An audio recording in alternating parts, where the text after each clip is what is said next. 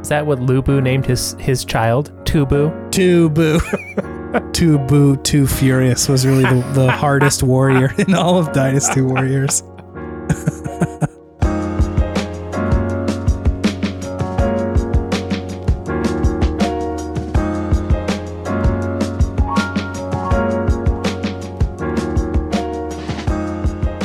Welcome to Video Game Optimism, the Optimist video game variety show where two best friends talk about the wonderful world of gaming. My name is Chase. My name is David. Got an interesting episode, I feel like. Oh, yeah? I was just telling you that I only have one game, which I think in the history of the show has not happened. Chase is really slacking on his video game playing this week. The thing is that usually I will take notes about the things that I have played and talk about. I'd say usually the Google Doc is not more than like a couple of pages, right? Just some general thoughts of here's something to remember or something that I want to bring up. I have 5 pages about this single game, David. Oh my God. It's a juicy caboosey, this one. Have you played this game before? I have. It's just it's such a big thing that I had to kind of dig a little bit, which we'll get to eventually. That thing is thinging? It do be thangin'. That's absolutely true. Yeah, man. Video games. Forgot how to do the intro. Yeah, video games, man. They're great. Love them. Last week, we tried once and also for the final time to see if ChatGPT could write a shitty review of a game. And the fact that it kind of sounded like our podcast really has gotten my head. It's really making me try to think maybe I should use a different cadence or a different word or something. But I don't know. Here we are. I don't know. Here we are. It's just, we're just here talking about games. And I'm like, what? And Chase is like, huh? That's what it sounded and like. And we're both like, gua? Have you been playing video games, David? I have been, Chase. I want to hear about them. So, still playing Zelda, still running around Hyrule, trying to just get stronger. That's really my main goal right now. Is I'm scared. Yeah. I'm scared of the deep depths of Hyrule Castle. Yeah. I don't know when there's going to be another Lionel just lurking behind something to attack me and gloom me up. Gloom Lionel is fucked up, dude. That's really brutal. It's pretty tough. Yeah, that's really it's brutal. Not great. So I'm still on the road to upgrade my armor. And just get more stamina, get more hearts, really. More hearts is really what I need. And I just need to cook a lot of gloom food. Have you found the troop that will show you to the fairies? If I said no, would you be upset? David, it's been 2 weeks of you looking for this fucking troop. Just look it up on the internet. I refuse. You don't have to prove this to anybody. You can just look at it. This is my toxic gamer moment. I refuse to ask for any help. You can do it, David, please. I probably will just look it up at this point. You should. You definitely should. Yeah, I really should. I don't really have anything else to really say about Legend of Zelda at this point that I haven't said over and over again. So I'm just going to move on to the new thing that I've been playing. Okay, yeah, talk to me. Mario and Luigi Superstar Saga. Mario and Luigi Superstar Saga, the one for the Game Boy? Game Boy Advanced, yeah. Wow, okay, talk to me. Had you played this before? I had never played this before. Oh, wow. I was always interested in playing this game in particular. And it's on the Switch Virtual Console. It is, yeah. So I was kind of tired last night, but I wanted to game a little bit. I just figured I need something that's just not super engaging, that's going to keep me up, or super and not that this game is engaging. I guess that's the wrong word. Something that is very demanding. Yeah, like a Zelda. I can't before I go to bed. Otherwise, I'm just in it until 2 a.m. So I was just looking through all the virtual console games. So I was like, I've never played this game. I always have been interested in trying it and decided to give it a whirl. And it's really fun. It's really fun. It's really quite fun. I've never played a Mario RPG before. Oh my gosh. Yeah, okay. I've never played any of them. And this is definitely in that vein, right? Yeah. I really, really enjoyed the hour or so I played last night before bed. Very different experience, but still nice, vibrant colors. Very, very much feels like it's set inside the Mario world and realm. Fun characters. I really love the characterization of Luigi as just a big coward. In this game. It's amazing, yeah. It's really good. He was not trying to come along on the adventure at all, but just got confused as one of Bowser's baddies and essentially got abducted against his will onto this airship and taken to Bean Kingdom, which is a great name. The bean's so nice they did it twice. Bean Kingdom. So I also enjoyed the fact that the game starts off with a very nefarious looking bean, and then Princess Peach just gets gassed in the face Yes. Like the game starts off with the bad guy winning, which doesn't usually happen too much in a Mario game. Actually, I guess it happens pretty much every time in a Mario game.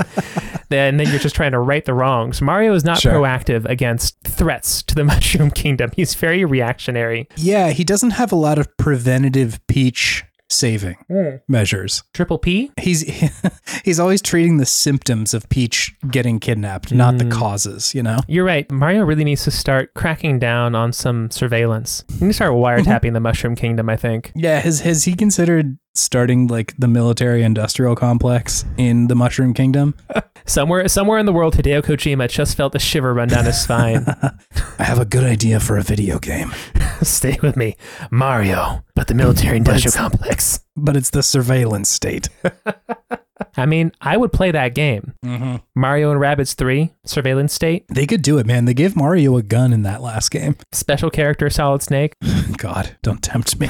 Solid Rabbid. I'm in. Like, Hideo could make it work, man. I know he could. Hey, he's a free agent right now. He could do what he wants. He owns his own studio. Yeah. He could do it. He could steal a Mario and just use his likeliness. Oh, he steals Mario and puts him in his new game.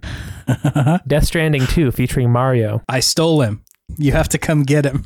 This is the next evolution of a Strand type game. He's connecting gigantic corporations to each other rather than just people. Ooh, nice. Yeah. Yeah. Nintendo and Sony, you're now one. But really enjoying this game. Yeah. I like the combat so far. Not even combat, but just the battles, I should say. Yeah. Yeah. I don't usually love those kind of action commands, they call them, in RPGs where you have to hit a button at the right time. Actually, I'd say they're hit and miss for me. Either I really enjoy them or I find that they're just not quite to the cadence that I want or the rhythm that I want, and I always fuck it up. But this game feels like a pretty good, consistent timing, which I appreciate, at least so far. Yeah, it's a lot of fun. And I just love Game Boy Advance games. I think there's something very nostalgic about that system in particular for me that just gets me going in a good way. I think that the visuals of that era really hold up as well. Yeah. Like just the art of it all looks really good, even if it's like blown up to a larger screen. It's still really vibrant and looks really great. So even if it's like quote unquote pixelated, I think it still looks good. Like those Fire Emblem games that just dropped kind of recently are the same deal, where it's like, you can see the pixels in it, but I think it amounts to something greater than that. It still just looks very distinct and polished. Yeah, it feels very much like a Super Nintendo, but just with better color and a little bit better just smoothness, like processing of the graphics. Yeah. So I think that's the vibe of the GBA, and I just love it. Great system. Yeah. And I love that it's just gives you just enough buttons to make it entertaining without being overwhelming for these handheld games and just small games in general, right? Just two shoulder buttons, A and B, and the D-pad, and that's it. And you can do a lot with just that. Yeah. If you just get creative with it. So it's really cool to go back and play those Game Boy Advance games. I just love the Game Boy Advance. Great system. I think Nintendo specifically does such a good job when they have constraints like that too. Like when they're challenged to like, what does a Mario RPG look like when you are on a small screen and you have so few buttons and everything like that? Because the Super Mario RPG came out before this, and so did I think Paper Mario as well. So it's like they've had experience up to this point making RPGs in the Mario universe, but how does it change when you only have so many buttons and so many pixels? And they still did a great job. I really liked this game. I played this when it came out and then played a little bit of it more recently too, and like it's so good. It's also very funny. I was not expecting it to be as like actually hilarious as it is. There's like genuine jokes where I'm like, that's pretty good. The section, like the whole Luigi thing is hilarious. The section where you go in and have to like take your picture for the menu. And my man's like, listen, don't make a funny face, and then explains to you how to make a funny face for a while is amazing. Yeah. That part's pretty good. Or like how to not move. Don't move. Yes. And this is how you move. Yeah. It's great. Yeah, a couple of other things going on the humor. I like what they did with Bowser, where they make him kind of a not a good guy, but an on your team guy in this one. and how he just gets knocked out in the first introductory boss battle on the airship. And he just like crawls over and just tells you how to do things, crawls away. Yeah, he's the tutorial guy there. Crawls away. I also, in the very beginning of the game, so yeah, it's a very fun, unique game. I'm excited to have my first Mario RPG experience with it. Honestly, I think this is a pretty good one to start with too. That's what I was thinking. It's a little bit more bite-sized. Yeah, it's bite-sized, and like I would hesitate to even call it like simplified, because I think it is still doing a lot. I think it is just like so streamlined for this console that I think they do a really good job of like introducing you to every concept in a way that makes sense. And like you said, I think the action commands are like, you can read the enemy pretty well in this one. Yeah. They generally will give you some kind of indication, like I'm either going to come straight at you, or I'm going to delay a little bit because I like wagged my hand before I attacked, or they will like look a certain direction if they're going to attack Mario or Luigi during the battle. Yeah. Which is all just like really clever little nods like that you as the player feel like you're engaged in the fight. Sure. Pretty much always, without it having to be like you said, a full-blown Zelda or something like that, where you're swapping between different parts and jumping up and trying to kill a Lionel and getting your ass kicked or something. Yeah. I have time to think and breathe with a game like this. Yeah. But I will say that when they differentiate between who they're attacking by the color of their text being green or red, tough. A little tough for me. Tough for me. It takes me just like a half a second longer to grok what's going on. Yeah. Sometimes I get it deadly wrong, and Luigi just gets blasted. But this happens. This stuff happens. Of all the games to have a colorblind mode, you would really hope that the one that is so specific to red and green. This was before the time of colorblind mode. Yes, it's true. The 2000s, baby. Yeah, I'm excited about this. I feel like there's so many different kinds of Mario RPGs in like this. I mean, like the Superstar Saga games like go on, and there's a lot of them. I think like Bowser's Inside Story is kind of a high point for the series. I think this one's also very, very good. But there's that. You have all the Paper Marios, and then Super Mario RPG as well, which are all great. All of those are good. Yeah, I'm excited. This is a new world of Mario for me. A new frontier. Yeah, you got it. Anyways, that's all I've been playing, Chase. What have you been playing? I got one game for you, David. Let's hear it. It's a bit of a doozy. I'm really curious to see what this is. I played through 2007's BioShock the past few days. Okay. Big old game. Big, juicy, meaty game. I don't know that we've talked about quite as big of a game on here, other than like the ones that are currently coming out. Sure. You know, big as in like big in the relation to video games as a whole, or as to itself. Yeah, I like this is just, it's almost always brought up in conversations of like the best games ever. And I think like I've talked about Ocarina of Time on here before, but I think I have a better idea of like how I appreciate Ocarina of Time. Whereas like, I just feel like there's so many angles you can take with BioShock, and it was almost this like bizarre inflection point in games that it's like such a big topic to cover. But regardless, I was like, I don't think I had really played it since maybe the release or shortly thereafter. Same. Yeah. I may have played it a second time, but I'm not positive. It's been a while. Like most of the plot, I was like, I think I remember sort of the big beats, but other than that, not much. Also, just for anybody who like hasn't played this game and maybe wants to, I would suggest that you should probably play it. Like it's one of the video games. But like, I'm going to be talking pretty openly about shit that happens in the game here. So like spoilers, I suppose, for the next however long. Because I think like one of the things that this game does really well is that there's kind of a big trick that it plays. There's a magic trick that happens in this game. Yeah.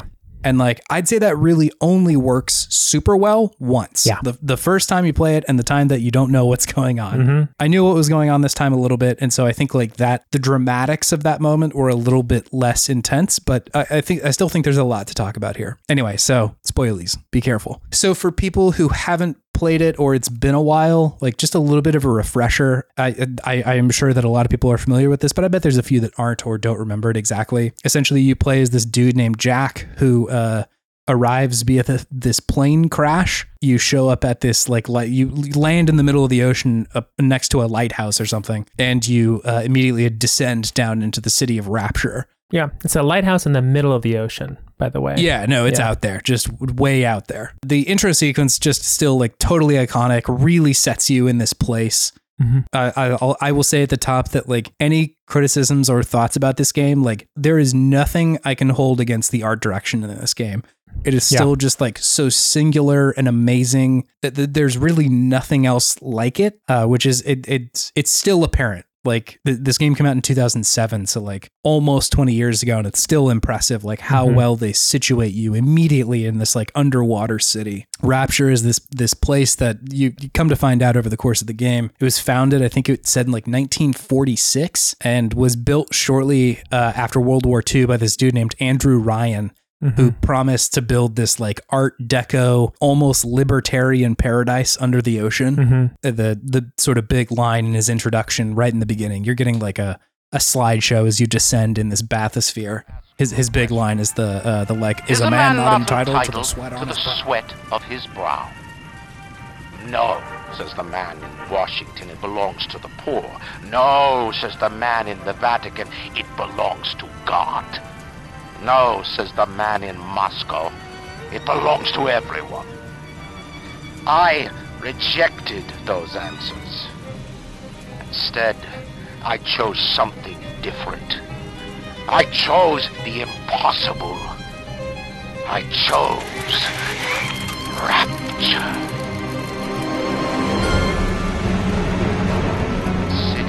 The artist would not fear the censor, where the scientist would not be bound by petty morality, where the great would not be constrained by the small.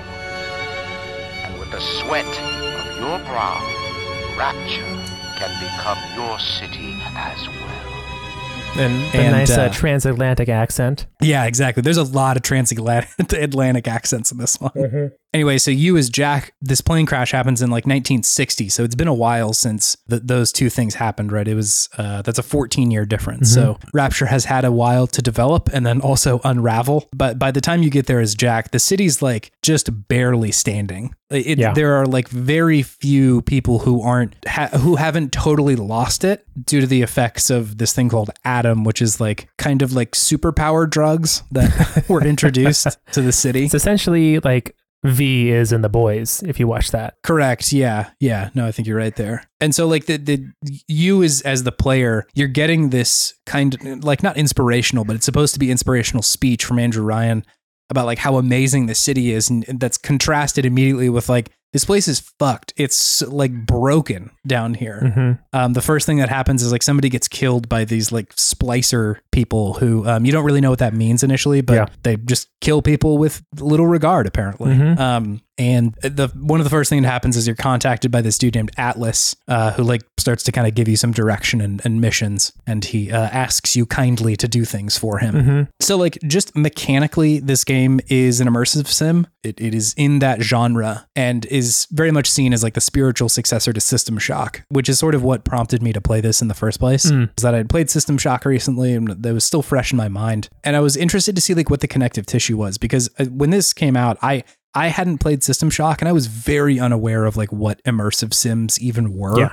I think I was like 16 when this came out. So able to absorb the game, but I didn't really have the context of like where this came from. I think for anybody who's maybe not as familiar with that genre, an immersive sim is just a kind of game that I feel like is named pretty badly. I feel like we need to maybe come up with a different name.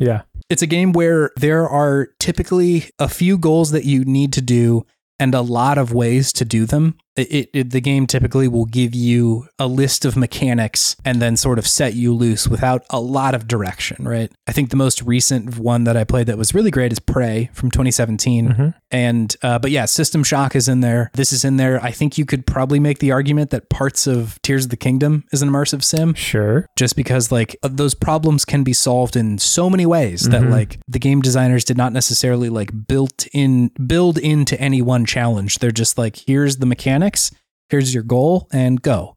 I think that this part of the game in BioShock is the part that feels kind of the most aged, because like it doesn't feel as big as Prey did. Prey felt like there were so many options and so many things available to you. This one, I think there are, but you know, the marketing around it initially was like, look, you can shock the water and the splicers will get shocked while they're in the water or something like that. And that was like a big deal, right? It was like, oh my God, I can really like interact with this world. And that's still true. And I think it's still cool, but it's not quite as like flashy as it was the first like time that I had played it. Yeah. I think a good example of this, maybe a little bit more in-depth example, is there's this room early on in like the medical pavilion where there's a key that you need to a room because the room is locked. I was like looking around like I've been everywhere in this area. I think I've found the key. But if you look through the window of that room, it's in there. It's like in the room that is locked. The game doesn't tell you anything, but you also got that level telekinesis as one of your powers. You know, the parts of your brain are supposed to kind of click into place and be like, I know what to do. Yeah. And like telekinesis the key to yourself and open the door. That's not written anywhere. And like it's cool to be able to figure that out just with like the knowledge of the mechanics that you have. Yeah. And the game is physical enough in the sense that like you can pick a lot of things up. You can move a lot of things, and like generally anything that is an item that you can take with you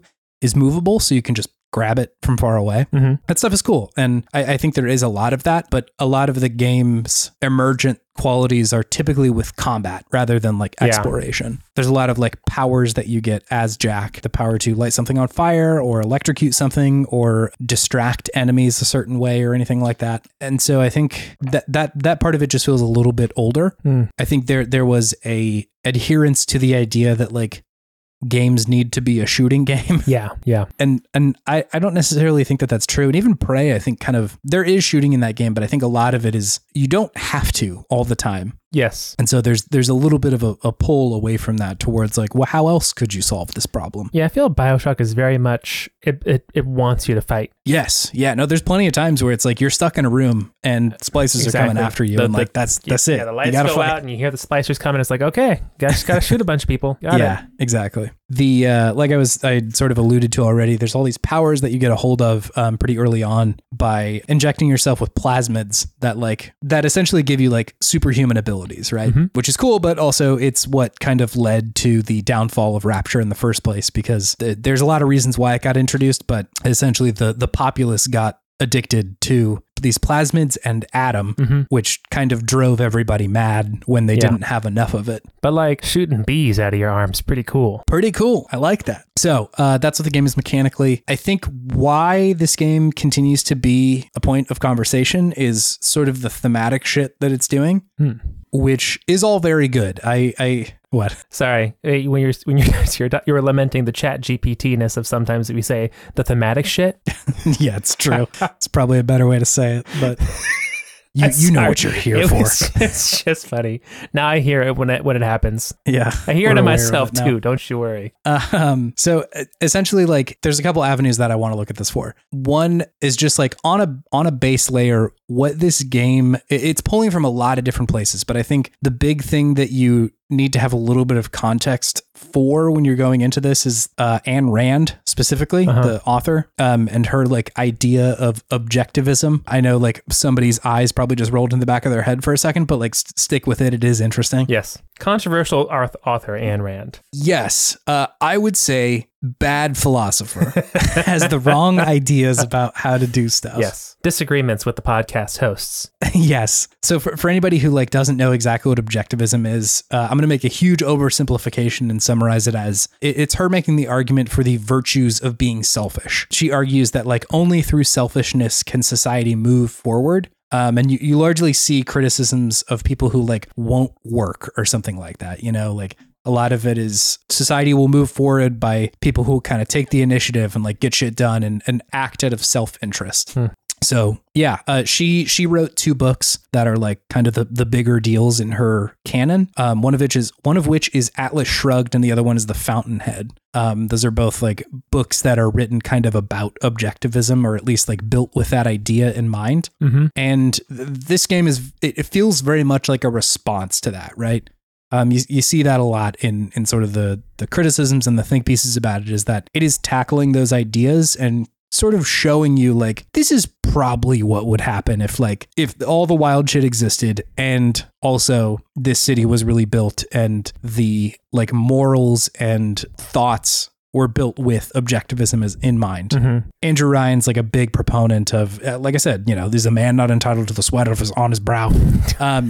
He's all about like, you can come down here and just do whatever the fuck you want. Like if you're somebody who has like vision and drive, like you can come to Rapture and do what you need to. I think the game starts really well because it gives you this example of this character J.S. Steinman, who he's this like doctor who came to Rapture to like do his work as a doctor because he felt like very constrained by the real world.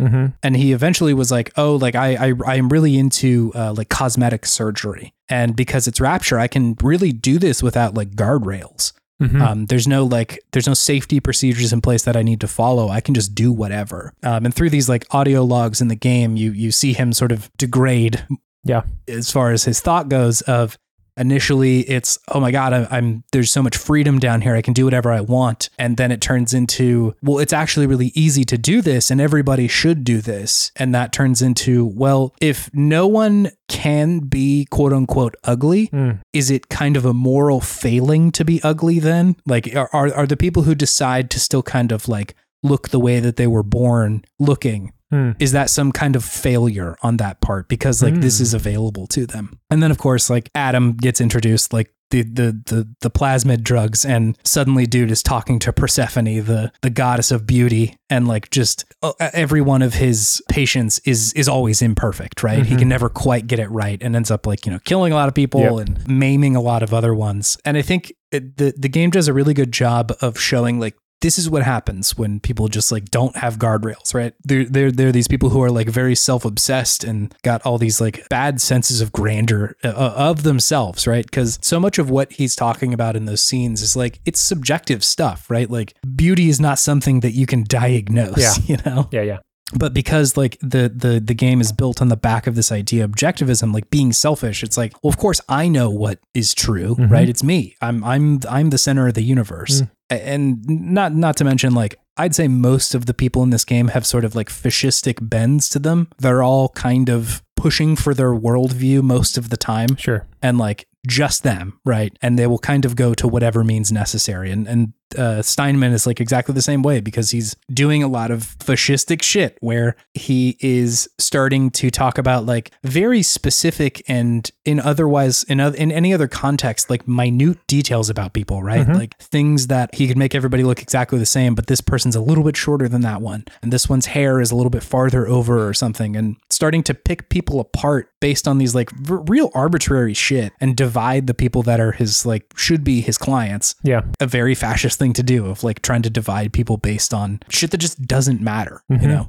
So I think like they do a really good job introducing that like that's what this game is. You're going to see a lot of that. And I think like Andrew Ryan is just like a very good villain overall. Like iconic in his own sense, but it's great that he's kind of like talking shit to you a lot of the game and trying to explain like, I'm right, dude. I'm the one who's in the right here. You're the like, he calls you a parasite really often. Yeah. Talks bad about quote unquote parasites, other people like that who they don't have ideas of their own. They just like take from people.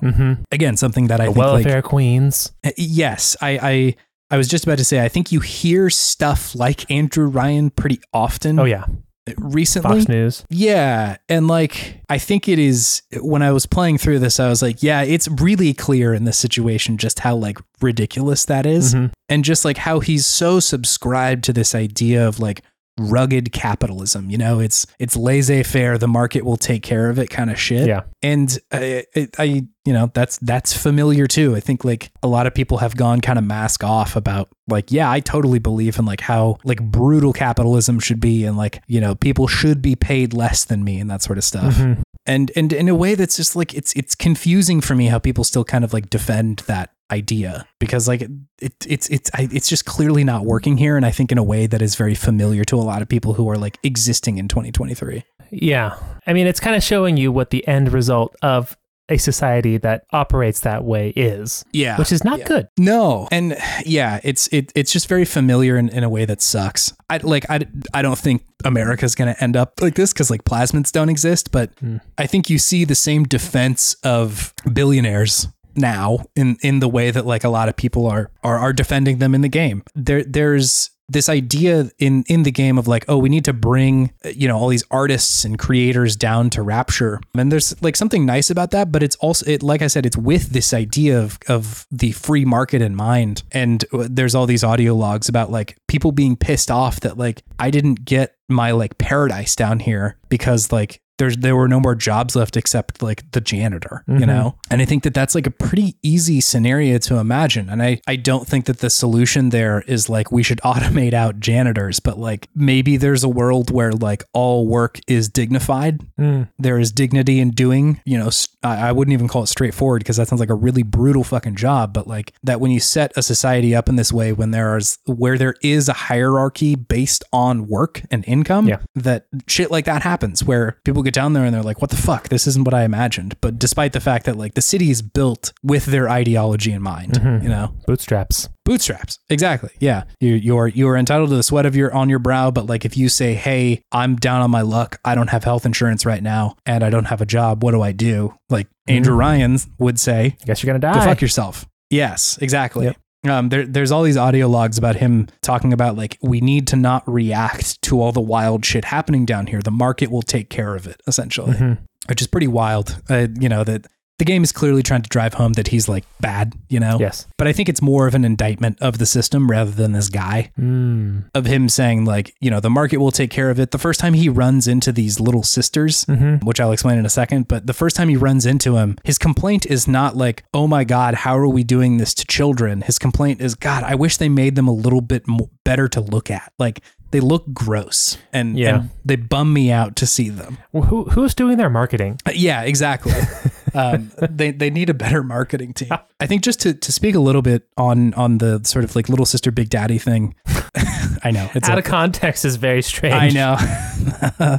It sounded like I was about to delve into some fan fiction, but no, it's in the game there are these characters called little sisters and big daddies. The little sisters are these little girls who they have these kind of like needle looking extractor things that they're carrying around, and they're protected by these big old timey diver looking. Yeah. An old diving suit, like 1920s diving suit. I think if you have seen marketing material from BioShock, you've probably seen one of these guys. Yeah. Very iconic design. And I was reading about the development of the game, and they had essentially said like they had come up with the system of the splicers, the little sisters and the big daddies, like really early on in development. Before they had like the setting or Rapture or anything like that, like they were building this system of like, okay, so we have like one character who would be the little sisters who have like a resource that these other antagonists, the splicers, want, but they're protected by this third like larger kind of terrifying enemy that is mostly non-violent towards the player,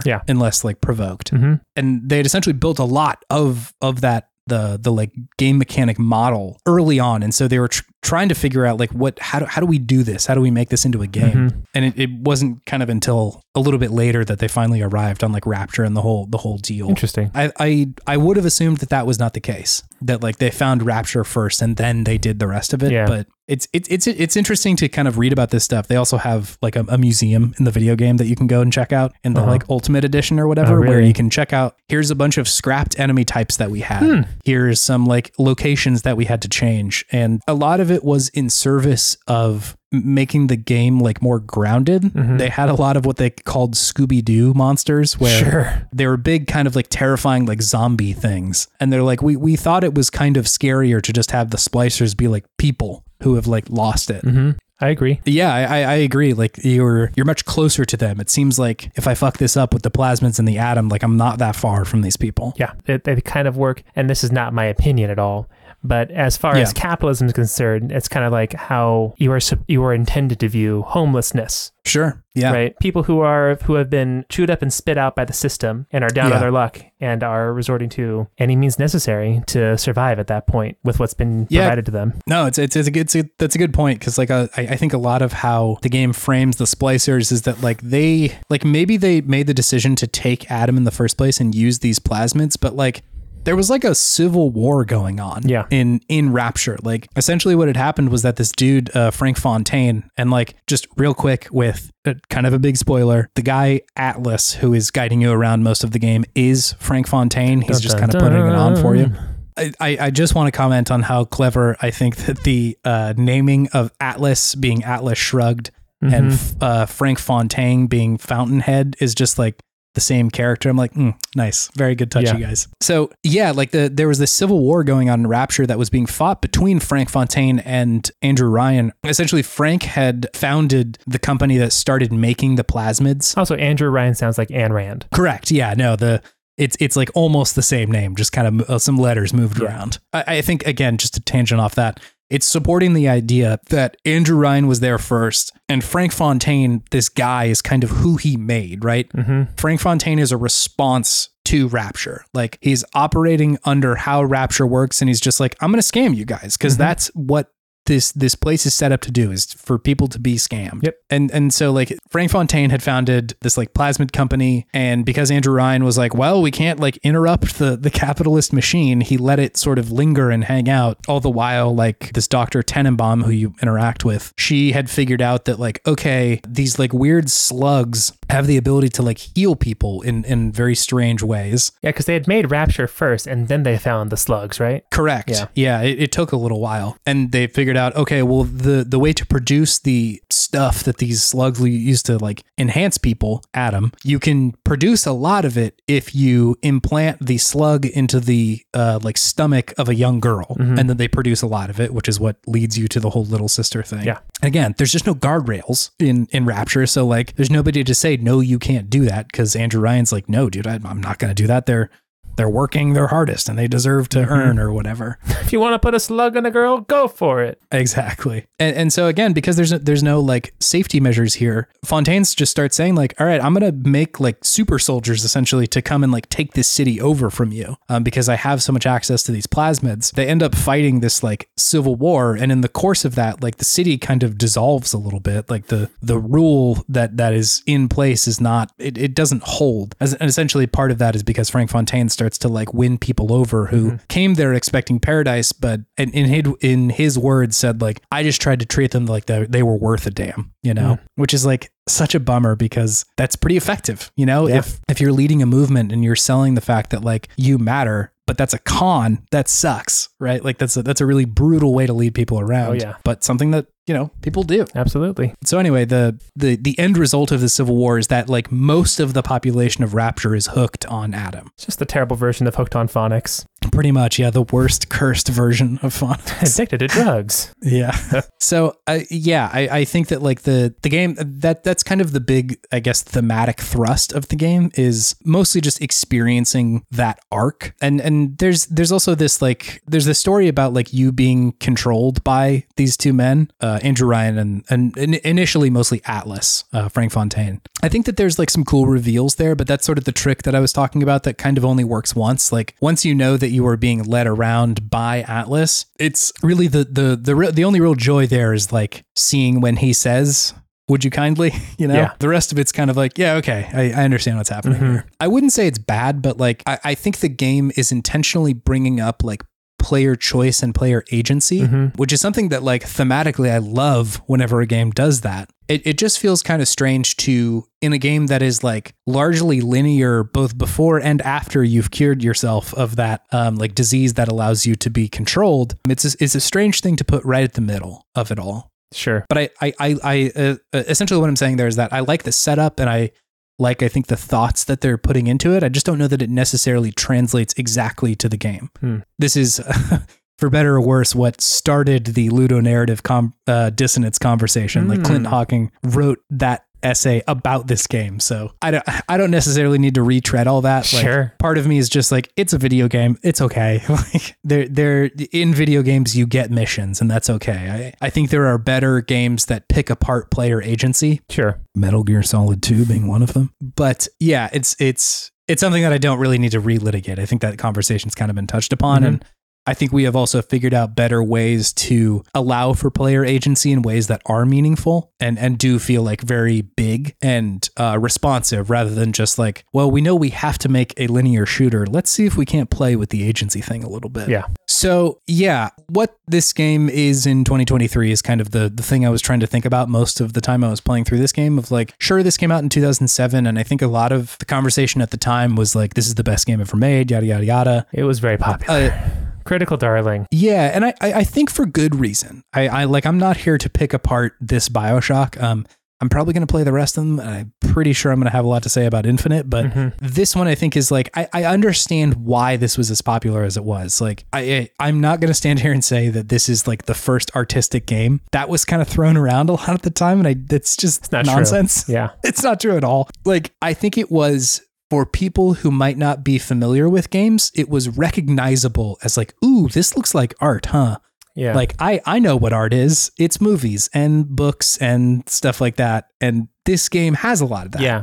And it's very much rooted in a fairly well-known, at least in like literary circles, philosophical idea, which I think also is what set a lot of people off about this game, about the Ayn Rand connection, and how it was thinking on a higher plane than other games, supposedly, right? Because of that. Yes. And like I said, I think that that's a good thing. I think that this game coming out showed the industry like this kind of game can be made and it can be popular. I think you see games engaging with thought way more often now than you did at the time. And it might not be a direct response to some like 20th century author, but like I think you see this come up quite a bit in major titles and in indie titles. It definitely is a thing that the games industry does now. But at the time, like it a little less so, but I think to call it the first artistic game is a big oversight. Like, hey, listen, man, Metal Gear Solid 2, Metal Gear Solid 1 was already out. And it had been for almost 10 years. So like, this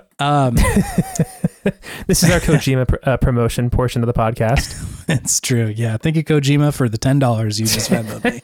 But like, I think it is also ignoring the art that is in other games that is not familiar to other mediums. You know, like I am going to stand on this hill and say that Mario's jump is artistic. That is art. The how good it feels to jump as Mario is artistic. It does feel pretty good. It does feel pretty good. And that's hard to do. And like, relies on this like humanistic part of us that isn't just like tech design. Yeah. You know, that's a part of it, but like there's more to it than that. Ocarina of Time had already been out. And like that is an artistic video game. I think if you are looking for like the presence of a significant amount of plot as your barometer for art, maybe not there. Like there's a plot that's happening in Ocarina of Time, but like the rest of it is amazing. It is a gorgeous video game. I think the story that it tells has like a lot to unpack, despite the fact it is simple. Yeah. I think that Tears of the Kingdom has kind of blown my mind in the way that like that game is also simple, but it is just nailing the simple story that it is telling in a way that I would also say like you would be hard pressed to not describe that as art.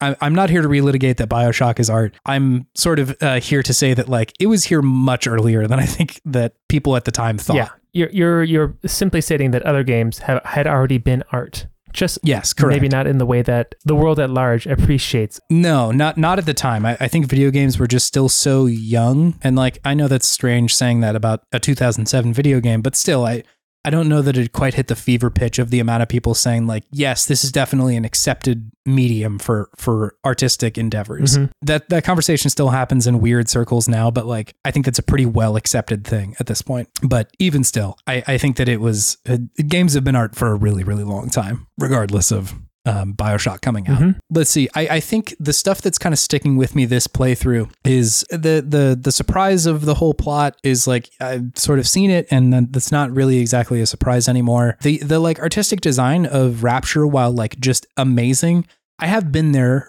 you know, in this game before, so that wasn't quite as much of a shock. A BioShock. That was quite a BioShock. But it's this playthrough, I am seeing so much more of like the in-game marketing that is going on that has really stuck with me. How so? The way that Andrew Ryan markets Rapture, the way that the in-game stores market themselves, right? Like those horrifying clown the clown dealers. Noise is still very clear in my memory. Yes. Yeah. It's so spooky, unsettling. You go up to it and it says the same shit every time, and then anytime you back out of it, it does the like as you're walking away. I hate it so much. It's brutal. All of that stuff really is striking because the stuff that you're doing in the game a lot of the time is pretty horrifying, right? Like whenever you equip the ice plasmid, like icicles shoot out of your hand, right? Like they're spikes that appear from the outside or from the inside out, and then you shoot that at another human being to freeze them and kill them. But the like marketing is very much the like Welcome to the introduction of the ice power. You're gonna freeze the bad guys. That sort of stuff. And I know that like Ken Levine had talked about how like Disneyland was a big inspiration for him when building this game. Disneyland is a lot of marketing. It's a lot of selling you like imagery and ideas and like a feeling. And I think you see that a lot in Rapture, which is also like, it's familiar, I think, for people who are living now, right? It was then too, but I think there's just like, there have been so many mask off moments, and I think people are also like really attuned to corporate bullshit a lot more than they were at the time. Or at least like the people who are kind of our age and younger are attuned to corporate bullshit, because like you just see through it immediately, right? Like all the kind of like greenwashing that companies will do about like, we're doing our part to help climate change. And then, you know, continuing to pollute the world terribly. Yeah, pollute the world and be like the biggest greenhouse gas emitters ever. But they're like, just like shit like that, where you see the kind of like facade for a lot of what it is, right? I think you see it in Elon, you see it in Zuck and like Bobby Kotick and all these guys who are like, they're selling you this, like, I wouldn't call them Andrew Ryan, but like, that kind of like, I'm an inspirational figure and we're going to get it done. And like, this worked for Elon for a while. He was like the electric car guy, but then everybody's like, wait, what the fuck is this? This is who you are? Like, what is this guy? Yeah. This guy sucks. He was trying to pretend he was Tony Stark, but he was actually, whoever the bad guy was in the first one. I forget his name. Elon Musk. Elon Musk. He was actually Elon Musk in the first Iron Man movie. Little did you know. He is in the second one, which is a bummer. But. I know, yeah. So like I think that that part of it feels kind of acute of like, wow, they nailed this part of it too, of like how much selling that person is a big deal for them. And like Frank Fontaine does this too, of saying like I was saying, he's selling the image of, I'm a savior, you know, I'm changing the industry and I'm changing Rapture for the better. Like the people are going to take over and shit like that. And it's a little bit of astroturfing, right? You see that in normal days of things pretending to be like grassroots organizations, but they are really not. They're just funded for XYZ purpose. So I think a lot of that it's still very relevant, right? You see a lot of the language that was coming out of Andrew Ryan, like it's very familiar. Fucking, I'm glad that he's not in politics anymore, but like Paul Ryan was like, I'm a big Ayn Rand guy. Yeah. Which is just like insanity. It's fucking crazy to me that somebody would believe that. People love Ayn Rand. I don't know. I guess it gives them permission to be shitty, but still. Yeah. I happened to venture onto like the internet because I was like, I'm curious like what people think about this, because this seems kind of cut and dry to me about like what the interpretation a lot of this should be. I know that there's places where people can interpret like whether or not they liked it or not, but just like Andrew Ryan's a bad guy, you know, like that should be the thing. I saw a lot of takes that just like really missed the whole fucking point. Yeah. It's mostly on Reddit. So like, you know, credit where credit is due, Reddit. But like people being like, oh yeah, I love Ayn Rand. And like, God, I loved BioShock. I'm like, did you play the same game that I did? Yeah. There's the like. Did you see the hellish dystopia that Ayn Rand's ideology unleashed upon this city? Yes. Yeah. The nightmare place that it created, which was very strange. You know, every now and then I think you get people who are on Reddit that seem to me like, okay, I think this landed in the way that the creators were endeavoring to, but man, it's a lot of like folks who just were like, hey, the game was fucking cool. It was cool to kill the big daddies. The bees, baby. The bees were sick. And like, listen, the bees are sick. I gotta be the bees, baby. I gotta be the bee. I gotta do and be that bee. Do you think Will.i.am played this game and that's where I'm a bee came from? I think that's really the only logical conclusion. Yeah. I think we cracked the code. Yeah, so like I think that part of the good part about this game is that it is enjoyable to people who like maybe don't even really dig into a lot of it. And like full disclosure, I was kind of one of those dudes when I was 17. Like I was like, yeah, Andrew Ryan's bad, and I get that, but like I would not say that I was like engaging with the thought in this game nearly as much as like this playthrough. Definitely not. This would be an interesting one to go back to play with an adult brain. That's sort of what my initial thought was like, there was a lot of shit going on in here that I bet would be better with like more context. You know, seeing how the world kind of shakes out sometimes is like, it makes this game feel different. Yeah. This game is rated M for mature because it has big brain ideas. You have to have life context to fully understand and appreciate. Yeah. I think the only, there's like just a few more things that I want to mention before we close out BioShock for the moment. Cause like this is also the type of game that I might be like doing something else and in a week be like, oh fuck, I forgot to mention this. Sure. So this may come up more. But still, these are the kind of the last things that I had written down. I feel like it is a little bit of an oversight that the game doesn't really grapple at all with race. Sure. I feel like a game where people are building a quote unquote perfect society in 1946 and you're showing up in 1960, like there's gonna be some weird shit going on there. Yeah. Especially like a lot of these people are Americans. So like race is a big deal at that point in time. Uh-huh. And like, I get not wanting to like chomp at that because like that's a big thing to tackle, but it just feels kind of like weird that it's not there, you know? I'd say with our modern lens, it's weird. Yes. Yeah. I'm sure that was, it makes sense that at the time they're like, fuck no, you know, like that's a big topic. Mm-hmm. And it is. And like, I wouldn't want them to, I would prefer them do this than do it really badly or do it in a way that's like totally tone deaf. But it's just like like I was saying, when I was playing through it, I was like, it's like, wait, where is the context here? It seems like there's a big thing missing. You get it here in like little bits and pieces of like people still kind of using outdated language. Yeah. But like, other than that just kind of feels like table dressing at a certain point. It's like, there's no real digestion of like that topic at all. So it's very bizarre. And like, it also kind of, part of me appreciates it because in BioShock Infinite that they do kind of tackle that and it sucks. So, you know, it's just something that was on my mind when I was playing through it.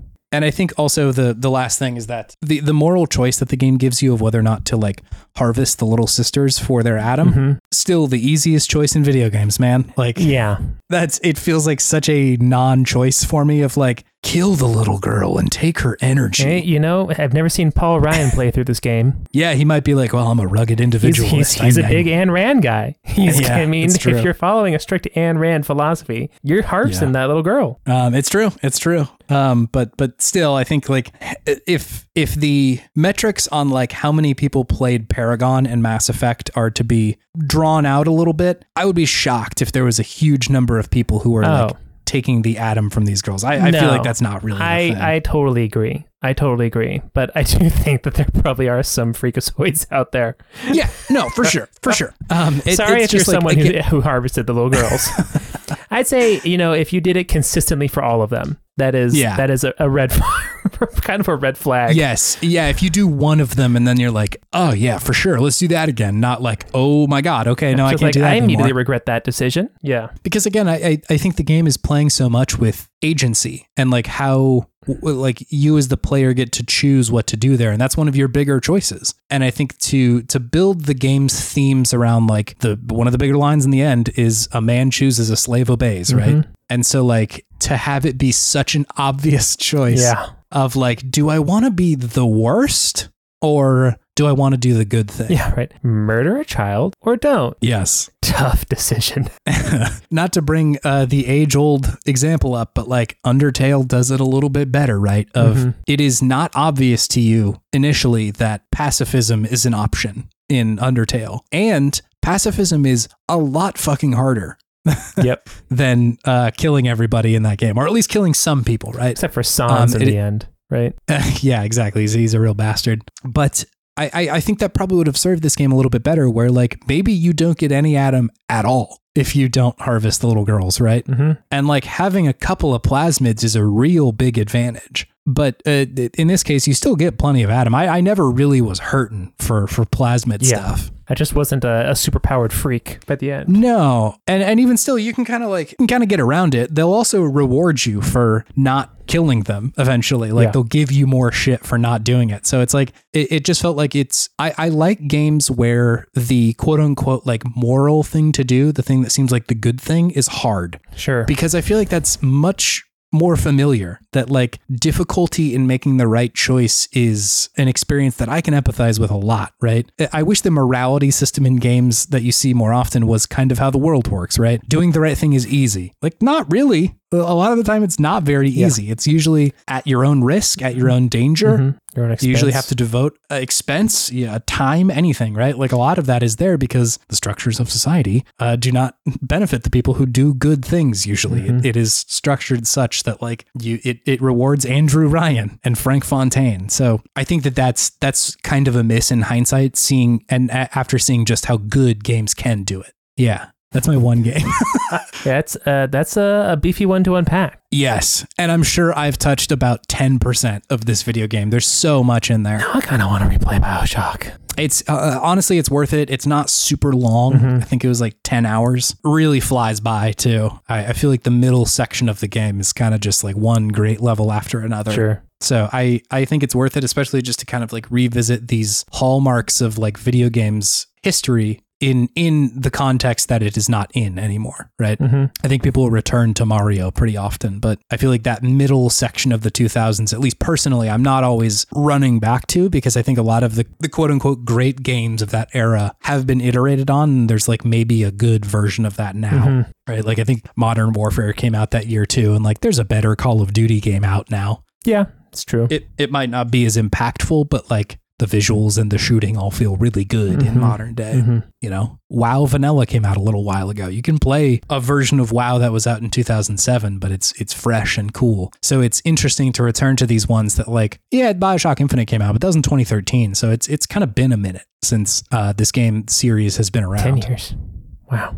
I'm probably going to play 2, and then I'm probably going to play Infinite. I didn't play the DLC for Infinite, and I'm not sure exactly what to expect there. I didn't even know there was DLC for Infinite. There is, yeah. Apparently you go to Rapture in the DLC. Oh, that's the one I'm thinking about. I thought that was the DLC for BioShock, but they just had a straight up sequel to BioShock. Right. That's right. Yeah. Under the Sea? Is that the Infinite DLC? I think that's what it's called. Yeah, something like that. Yeah. Yeah, I'll go on another diatribe about Infinite another day. It's that one I feel like is going to be a whole thing. I've read a lot of criticism about this one and about Infinite, and like I feel like the criticisms of this one come down in a lot of different directions, but a lot of the people who I like and respect their opinions are all kind of like, yeah, Infinite kind of sucks in the stuff that it displays. So we'll see how that one goes. See how it goes. What does Ken Levine even do nowadays? I think they're building a new game, right? I think there was like something that they've been working on. It did BioShock. He then worked on BioShock Infinite, the DLC, and then apparently Judas is the game that's coming out. Judas. Anyway, David, this will bring me to my Podtimistic thing of the week. Which is? The writing of people on the internet still being around from this time. Specifically. So the Internet Archives. Yeah, like it's cool to read people's reviews of this because they're pretty readily available at outlets that still exist. You know, like IGN's review of BioShock is like, you can go read that. It can be kind of challenging with games that are a little bit less well known or that had less coverage, because it's like that page that we're referencing on Wikipedia might lead to a 404 or something. So like I can't go see it. But a lot of the writing about this still exists, or even a couple years after that, right? Like somebody writing about BioShock in 2010 or something like that is still interesting because people are kind of digesting it, and it reflects a lot of the feelings at the time, which I think are interesting. Yeah, absolutely. Just kind of the internet still existing. I know the internet is bad for a lot of stuff, and trust me, there are a lot of bad takes about BioShock, but it is cool to go back and see people who are like giving it a little bit of thought and digesting and digging into like what the game is saying even then. So that was cool. Awesome. Do you have something fueling your sense of optimism, David? Yeah, it's the Game Boy Advanced. It's the Game Boy Advance. Yeah, man, absolutely. I love that little guy. It's good. Oh my gosh, some of my best gaming memories are on the Game Boy Advance, and I think it's one of my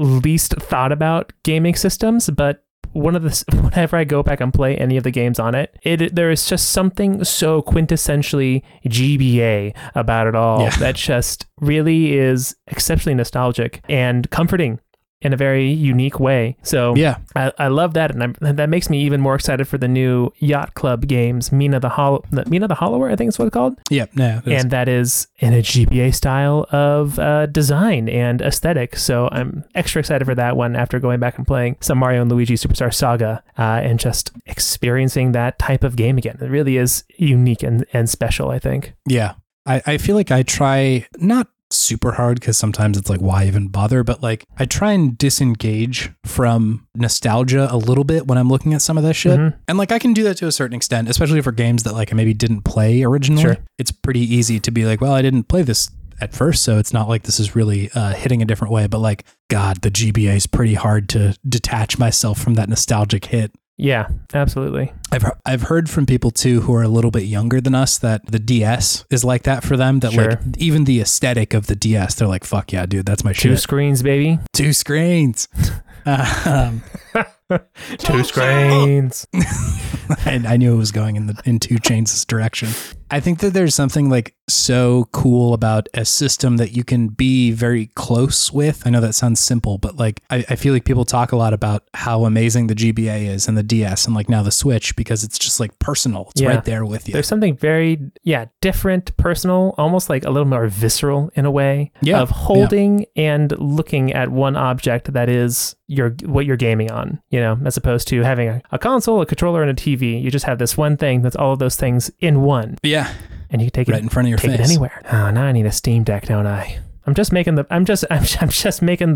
argument for a Steam Deck for myself. Yeah, you're like, my podgemistic thing is handheld consoles that I can take with me and play my whole Steam library. I mean, my Game Boy games. Hey, those daddies aren't going to dream themselves. That's true. You can play Dream Daddy on that thing, I think. I mean, I have it on Steam. It's happening. It's gonna happen. Do you want to move on to our main thing, David? Yeah, let's do it.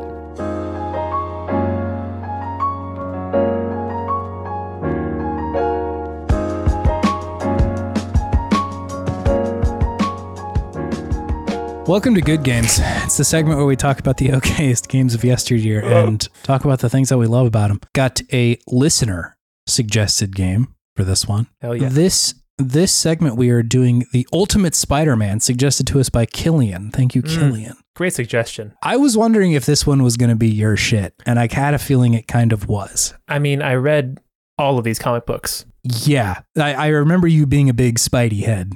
Like specifically at this time that this game was out. Yeah, and specifically Ultimate Spider-Man. Right. Like this was my Spider-Man back in the day. It like launched kind of in like the early 2000s, right? I think it ran from 2000 to 2011. Right. And then, spoilers, ends with the death of Peter Parker. Sure. Yeah. And then it switches to Ultimate Comics Spider-Man, which is the debut of Miles Morales.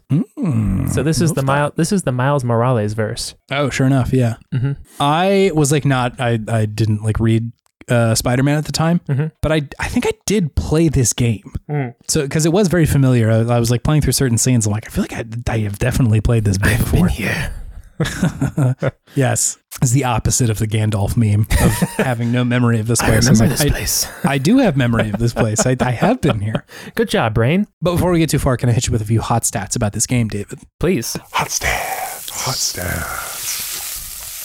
So Ultimate Spider-Man came out September 22nd of 2005 in North America for GameCube, Xbox, PS2, and PC. It was made none other than Treyarch. I was a little bit surprised to see their name on this one. Classic. They also made a bunch of games. I think I knew them like by name for the Call of Duty series. Yeah. They made a lot of the like Black Ops games. They made Vanguard, Warzone, and then also the most recent Modern Warfare. So they've been around the block on that series, but they also made the famous Minority Report, Everybody Runs. I cannot remember that game at all. Neither do I. I don't think I've ever played that. But more relevant, they made most of the PlayStation 2 Spider-Man games. So the first like one and then the movie tie-in that like I feel like was the start of like Spider-Man games are really, really good now. They had been great before that, but I think that second Spider-Man 2, the game for PS2 was just like unparalleled at the time. Going back and playing that game, you realize there are a lot of things that they did not so well, but they nailed the one thing which was the most important, which was traversing New York City with web swinging. They nailed that so well. They got it. Cracked the code. Which is like, I feel like if you can get that good in a Spider-Man game, you're like, I'm in. I'm there for whatever you got. And, I know it's a meme to say, especially for a superhero game, it makes you feel like this superhero. Like, yes. That was a very hard thing to do for a long time in a lot of these games. And you remember Superman 64. It was bad. That did not make me feel like Superman. That made me feel sad. That just made me feel sad.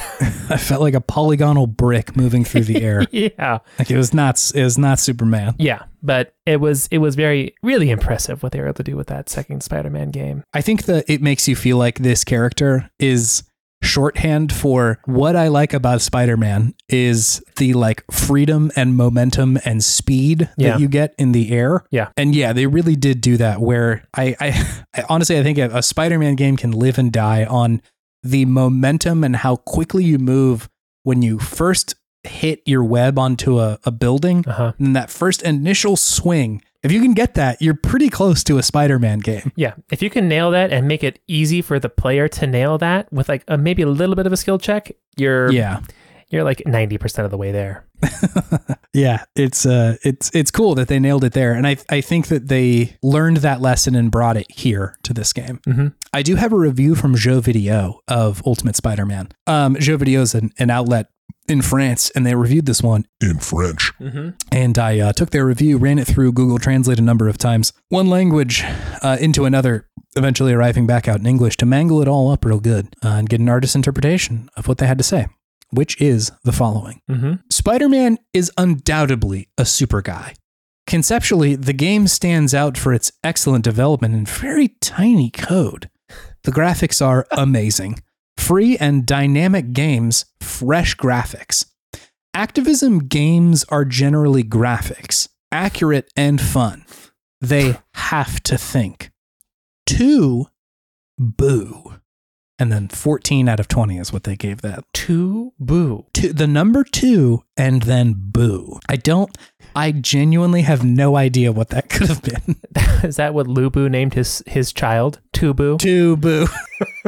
2 boo, 2 furious was really the hardest warrior in all of Dynasty Warriors. 2 boo, 2 furious. The boo and the furious. The 2 and the boo. The 2 and the boo. Yeah. Boo 7. That was great. That was a great review. Yeah, I feel like they brought it on that one. What do you think the original review was saying at the very end there? I have no clue. I've got no idea. I tried to untranslate it and it wouldn't work. Usually I feel like the numbers don't really play in. So maybe it was talking about Spider-Man 2, but I don't know. David, can you explain to me what this Spider-Man game is? Yeah, so Ultimate Spider-Man is a Spider-Man game that is based off of the Ultimate series of comics that was started by Marvel to essentially reboot and modernize for a younger generation their most iconic characters and stories, right? So they did Spider-Man, they did X-Men, they did Fantastic Four, and they did the Ultimates, which is just the Avengers, but they call it the Ultimates because it's the Ultimate Universe. Sure. And then this game is based off of that universe and those comic books that were made back then. Mm-hmm. So in this game, you take the role of Peter Parker, who is Spider-Man, in case you didn't know. Gets bit by a genetically altered spider, and in this game, he is wrestling with Venom and Eddie Brock. And in this one, it's not a alien symbiote. It is essentially like a let's cure cancer suit that Peter's dad and Eddie's dad made together, but then got killed because of how powerful it was for one reason or another. And then Peter gets the suit, and then Eddie gets the suit because Peter realizes the suit's bad, and Eddie's emo boy and loves to use it, essentially. So the game follows both of these characters. So you play as Spider-Man and Venom in this game, and just kind of how after an initial fight that they have that is covered in the opening cinematic, how their paths kind of go in opposite directions and then reunite at the end. Yeah. I know a lot about Ultimate Spider-Man, Chase. I was going to say, I kind of feel like I'm talking to an expert. I read them all. What did you think about this one? I thought you can definitely feel the DNA of Spider-Man 2 in this game. Yes. Yeah. With the web swinging and even just the combat, because it only came out a year later after Spider-Man 2 released. I didn't realize it was that quick. It felt like ages between these games in my memory, but very, very quick. These two games came out from each other. Yeah. So I enjoyed this game, but I do think it had a couple things kind of hamstringing it. The number one thing being the camera. It's tough. The camera was a little wet and wild in this game. I don't know why. I don't remember it being like this in Spider-Man 2. It might have been somewhere. I feel like Spider-Man 2 had a very much more pulled out camera, whereas this one's kind of getting close so it could show off all the beautiful cel-shaded graphics. So I think that they didn't maybe calibrate it to allow for that closer, more whiplashy feeling with the camera. Yeah. But I still do think that they kind of do the web swinging quite well in this game. It still feels good. You can still get momentum at the bottom of your swing to get going faster. And when you nail that, it feels so good. It's amazing. It feels so good. It never stops being cool. Yeah, the serotonin release that happens when you nail that downward momentum swing of like if you were on playground swing is so satisfying. The combat is decent enough. It's kind of in the vein of one of the like Rocksteady Batman Arkham games where you are fighting a bunch of different guys and you can kind of just mash buttons but just push in different directions and you get like more powerful attacks the more different enemies you hit in a row. You can bounce off walls. You can of course web people up. You web people up on the ground with knock them out because you're non-lethal Spider-Man. You're a good guy. And, you know, there's all sorts of little city events you can go around and do, which is great, right? You have the races, you have the little like fight tours, essentially, that just like take you around the city and you just beat dudes up. And then, of course, the randomly generated crime events that are just the hallmark of pretty much any Spider-Man game at this point. Yeah, it's in a lot of them. It's just kind of become ubiquitous. I think from Spider-Man 2, it was just something that was so good at keeping people engaged with the game. Like I played Spider-Man 2 way after I beat the game, just because I was like, okay, let's just go fight crime. Yep. And you know, they do it decently well. I wouldn't say that like compared to a modern Spider-Man game that they are hitting on all cylinders, but for back in the day and just the graphics being what they are, just very engaging. I liked them, at least the very comic book look.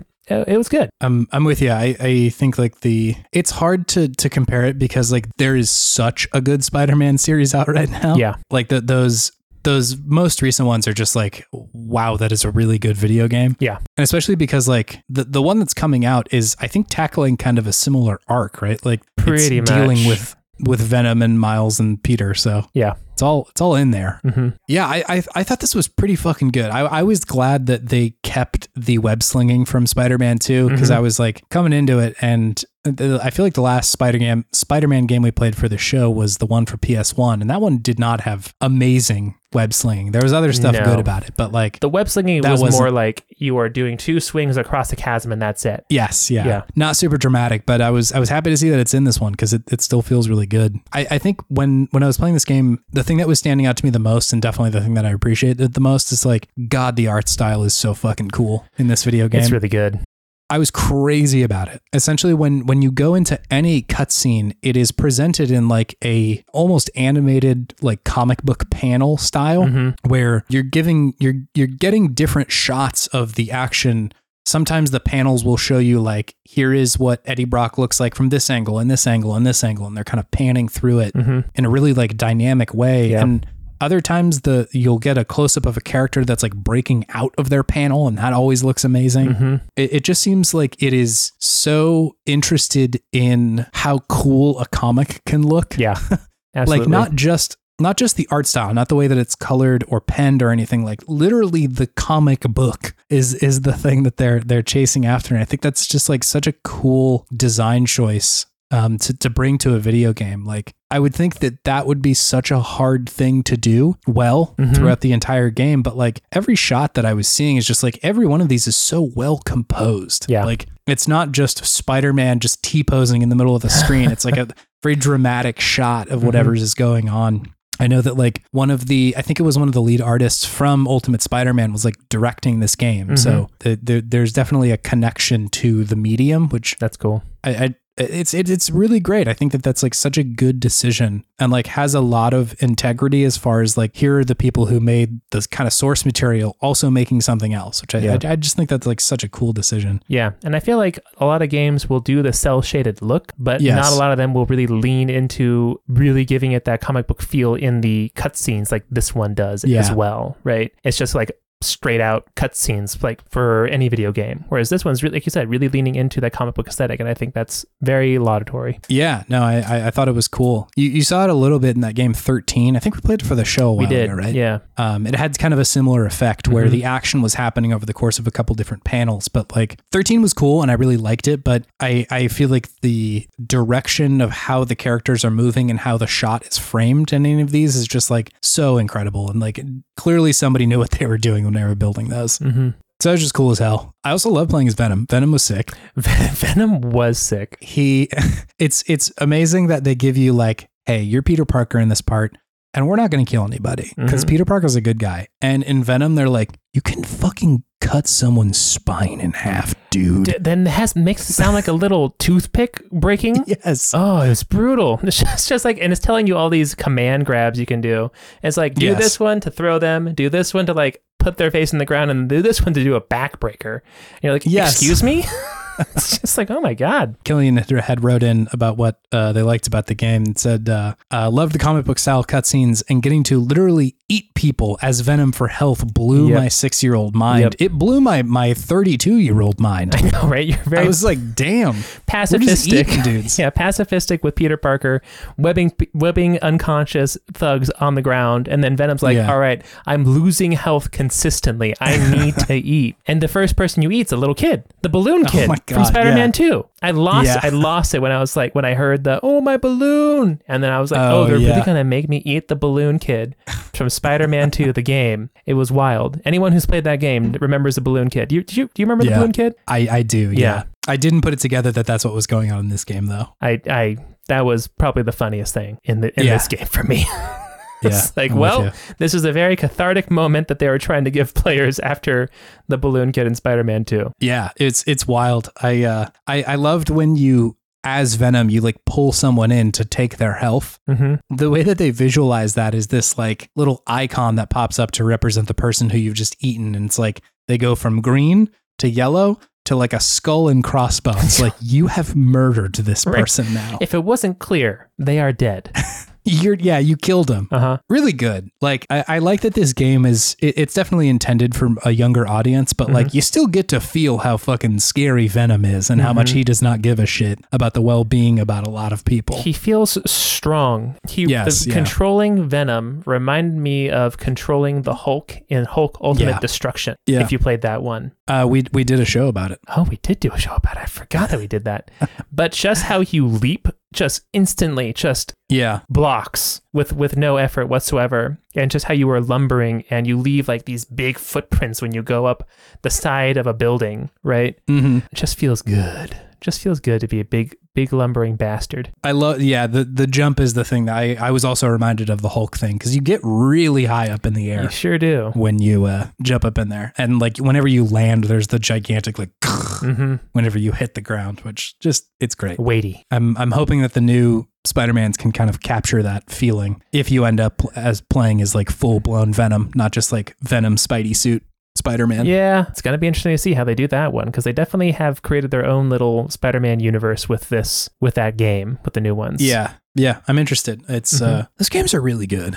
Constantly impressed whenever I think about just how like good of a Spider-Man game those games are. They are a lot of fun, and they're like, as far as Spider-Man fan service goes, I don't think you can get much better than those games with all the suits. It's just, you can be any Spider-Man under the sun. It definitely feels like they have taken the comic books into heart. And I think this one does too, to be honest. Like, just the attachment to like the actual lore that was going on in the comic books, I think is really like cool that they took the time to actually like figure out, okay, how do we fit this into the existing like story that's happening, and how do we retell things that have already been told in the comics. It's cool. And like I said, I think part of that is that they had people who were working on the comics were also working on the game. So there's that like cross-pollination, but it's cool that they were able to kind of like expand that out in a way that felt meaningful and not just like, here's a recreation of what happened. As much as I like Spider-Man 2, like it's very much, you liked the movie, now come play the game. Yeah, with extra villains. Yeah.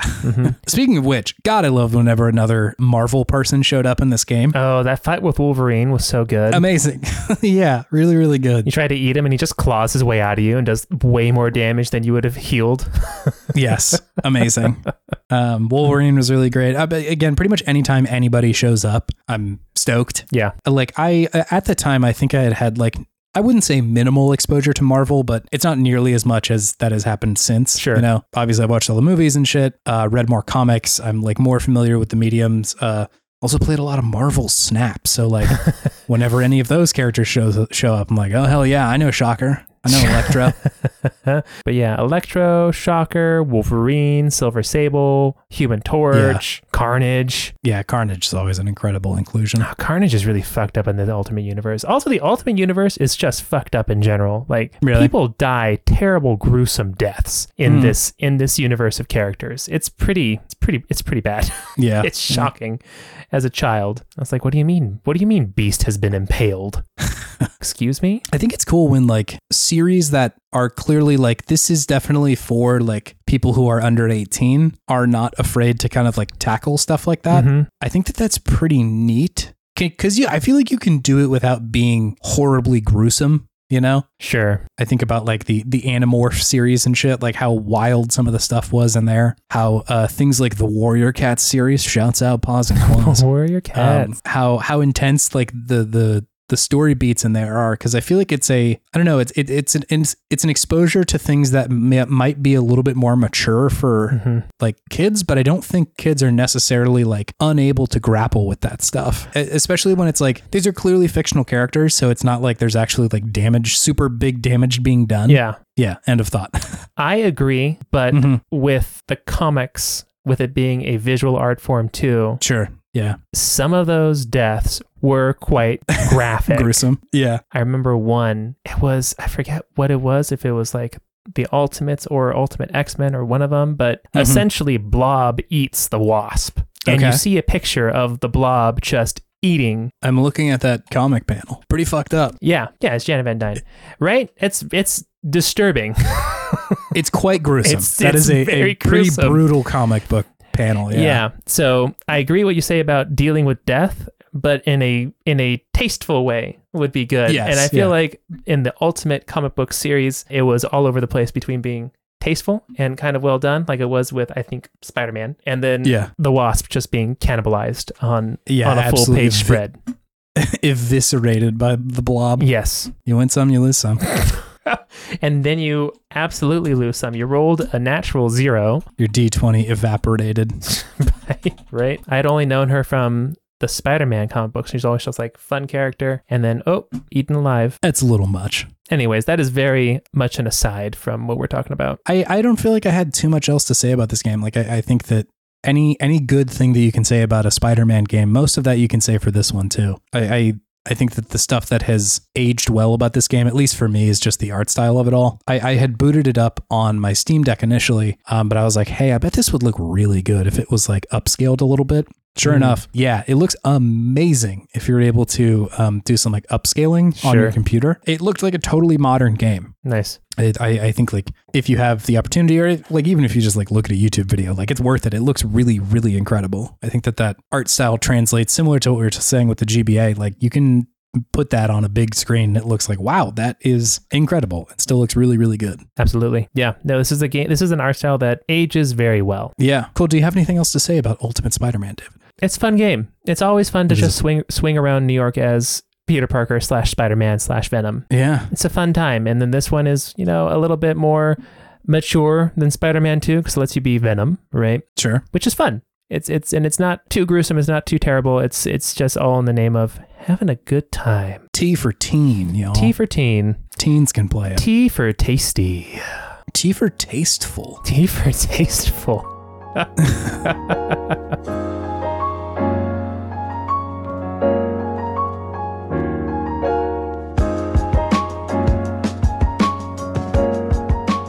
So if you want to interact with the podcast anymore, you can go to our website, podtimism.com. You can suggest games for us to do. You can suggest pretty much anything for us to do on there. It doesn't have to be a game, could be anything. You can look at a backlog of all of our episodes and the beautiful podcast art that Chase does for each one. You can also find links to all of our social media accounts on there. We're not too active, but we will find things eventually whenever we log on, if Twitter is not a hellscape anymore. Do we have a Threads? Do we have a Threads yet? We don't have a Threads nor a Blue Sky. If somebody feels really strongly about us being on there, let me know. But, it's all good. I still get the Twitter notifications if somebody tagged us in the Tomba remaster notification the other day. So still getting those. That was a little shocking. It was a little shocking. I know. Yeah, the timing of it was bananas. I couldn't believe that. That's happened a couple times. It's weird. The Earth just begins to hum, and then we realize we're all a part of the simulation. Anyways, if you want to help out the podcast, you can leave a review on Apple Podcasts or Spotify. It really helps us out. We love to read them. It's a good time for us, as well as hopefully you when you write it. And say all the things you do or do not like about us and the podcast. Sure. Yeah. Thank you, Scout Wilkinson. This is the mandatory Scout Out of the Week. The podcast art is amazing. We love it. It's really good. It's really good. Yeah. Also, Scout Out of the Week, go check out her podcast, Paws and Claws, about Warrior Cats. It's a good time. It's a good time. It's an evergreen recommendation. It's very fun. Evergreen. And also, if you want to get Scout to do any commissions for you, you can visit her coffee page at ko-fi.com/humblegoat. and see if she is available for any pieces of art. Yeah. Pieces of wonder that she creates. She got one commission slot open. Maybe it's for you. Maybe it's for me. You never know. Say, Chase might sneak in there real quick. You never know what he needs to have drawn. I will threaten to take this last commission slot if somebody doesn't get it. I will snag it. I did last time. These are not your power rankings of things you want drawn right now, Chase? Maybe just more Truck Thulu. I could get Truck Thulu Tulu. Just another one. First do Trucky, then Truck Thulu. Yeah, his first form, his first Pokemon evolution. Trucky, Truck Thulu. I'm into it, man. That makes sense. Makes sense to me. And lastly, thank you, listener, for spending your time with us. We really appreciate it. We would do this if nobody listened. So it's pretty cool that some people do and enjoy it and interact with us. It's great. So very much huge amounts of appreciation for y'all. Thank you. Yeah. Thank you so much. It's great. I love hearing people's throwbacks and appreciated older games. It's very cool. I love that part of the conversation. So appreciate y'all. Chase, do you have any video game wisdom for the week? I would say probably don't build a city under the sea. I think it's going to go pretty bad.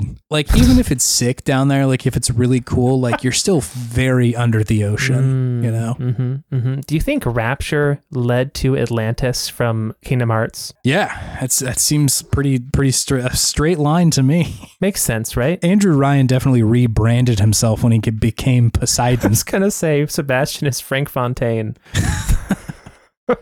Does that make Jack Guppy in this case? Flounder? Sorry. Guppy. I was like, who's Guppy? I guess. Who the fuck is Guppy? I guess, yeah, he's kind of brainless, right? Yeah. Just kind of vibing. He gets shit done, though. Yeah. Does what he's told. He would be Jack. Jack is definitely Flounder in this situation. That's the gritty reboot I don't think anybody actually needs. Ursula's the lady scientist who finds the slugs. Tannenbaum. Yeah. Remember all these names. I don't know where Ariel fits in this whole thing, to be honest. Well, they're not harvesting Adam anymore, so she would just be a grown-up little sister, right? Oh, sure. She's and all of her other sisters. Oh yeah. Whoa, damn. It works too good. maybe that's what Ken Levine did. He watched The Little Mermaid and was like, I can go backwards from this. I've got an idea. Coming this summer, The Little Mermaid 2, Rapture. Big Daddy's here. All right, see you next week, gamers. All right, see ya. Bye.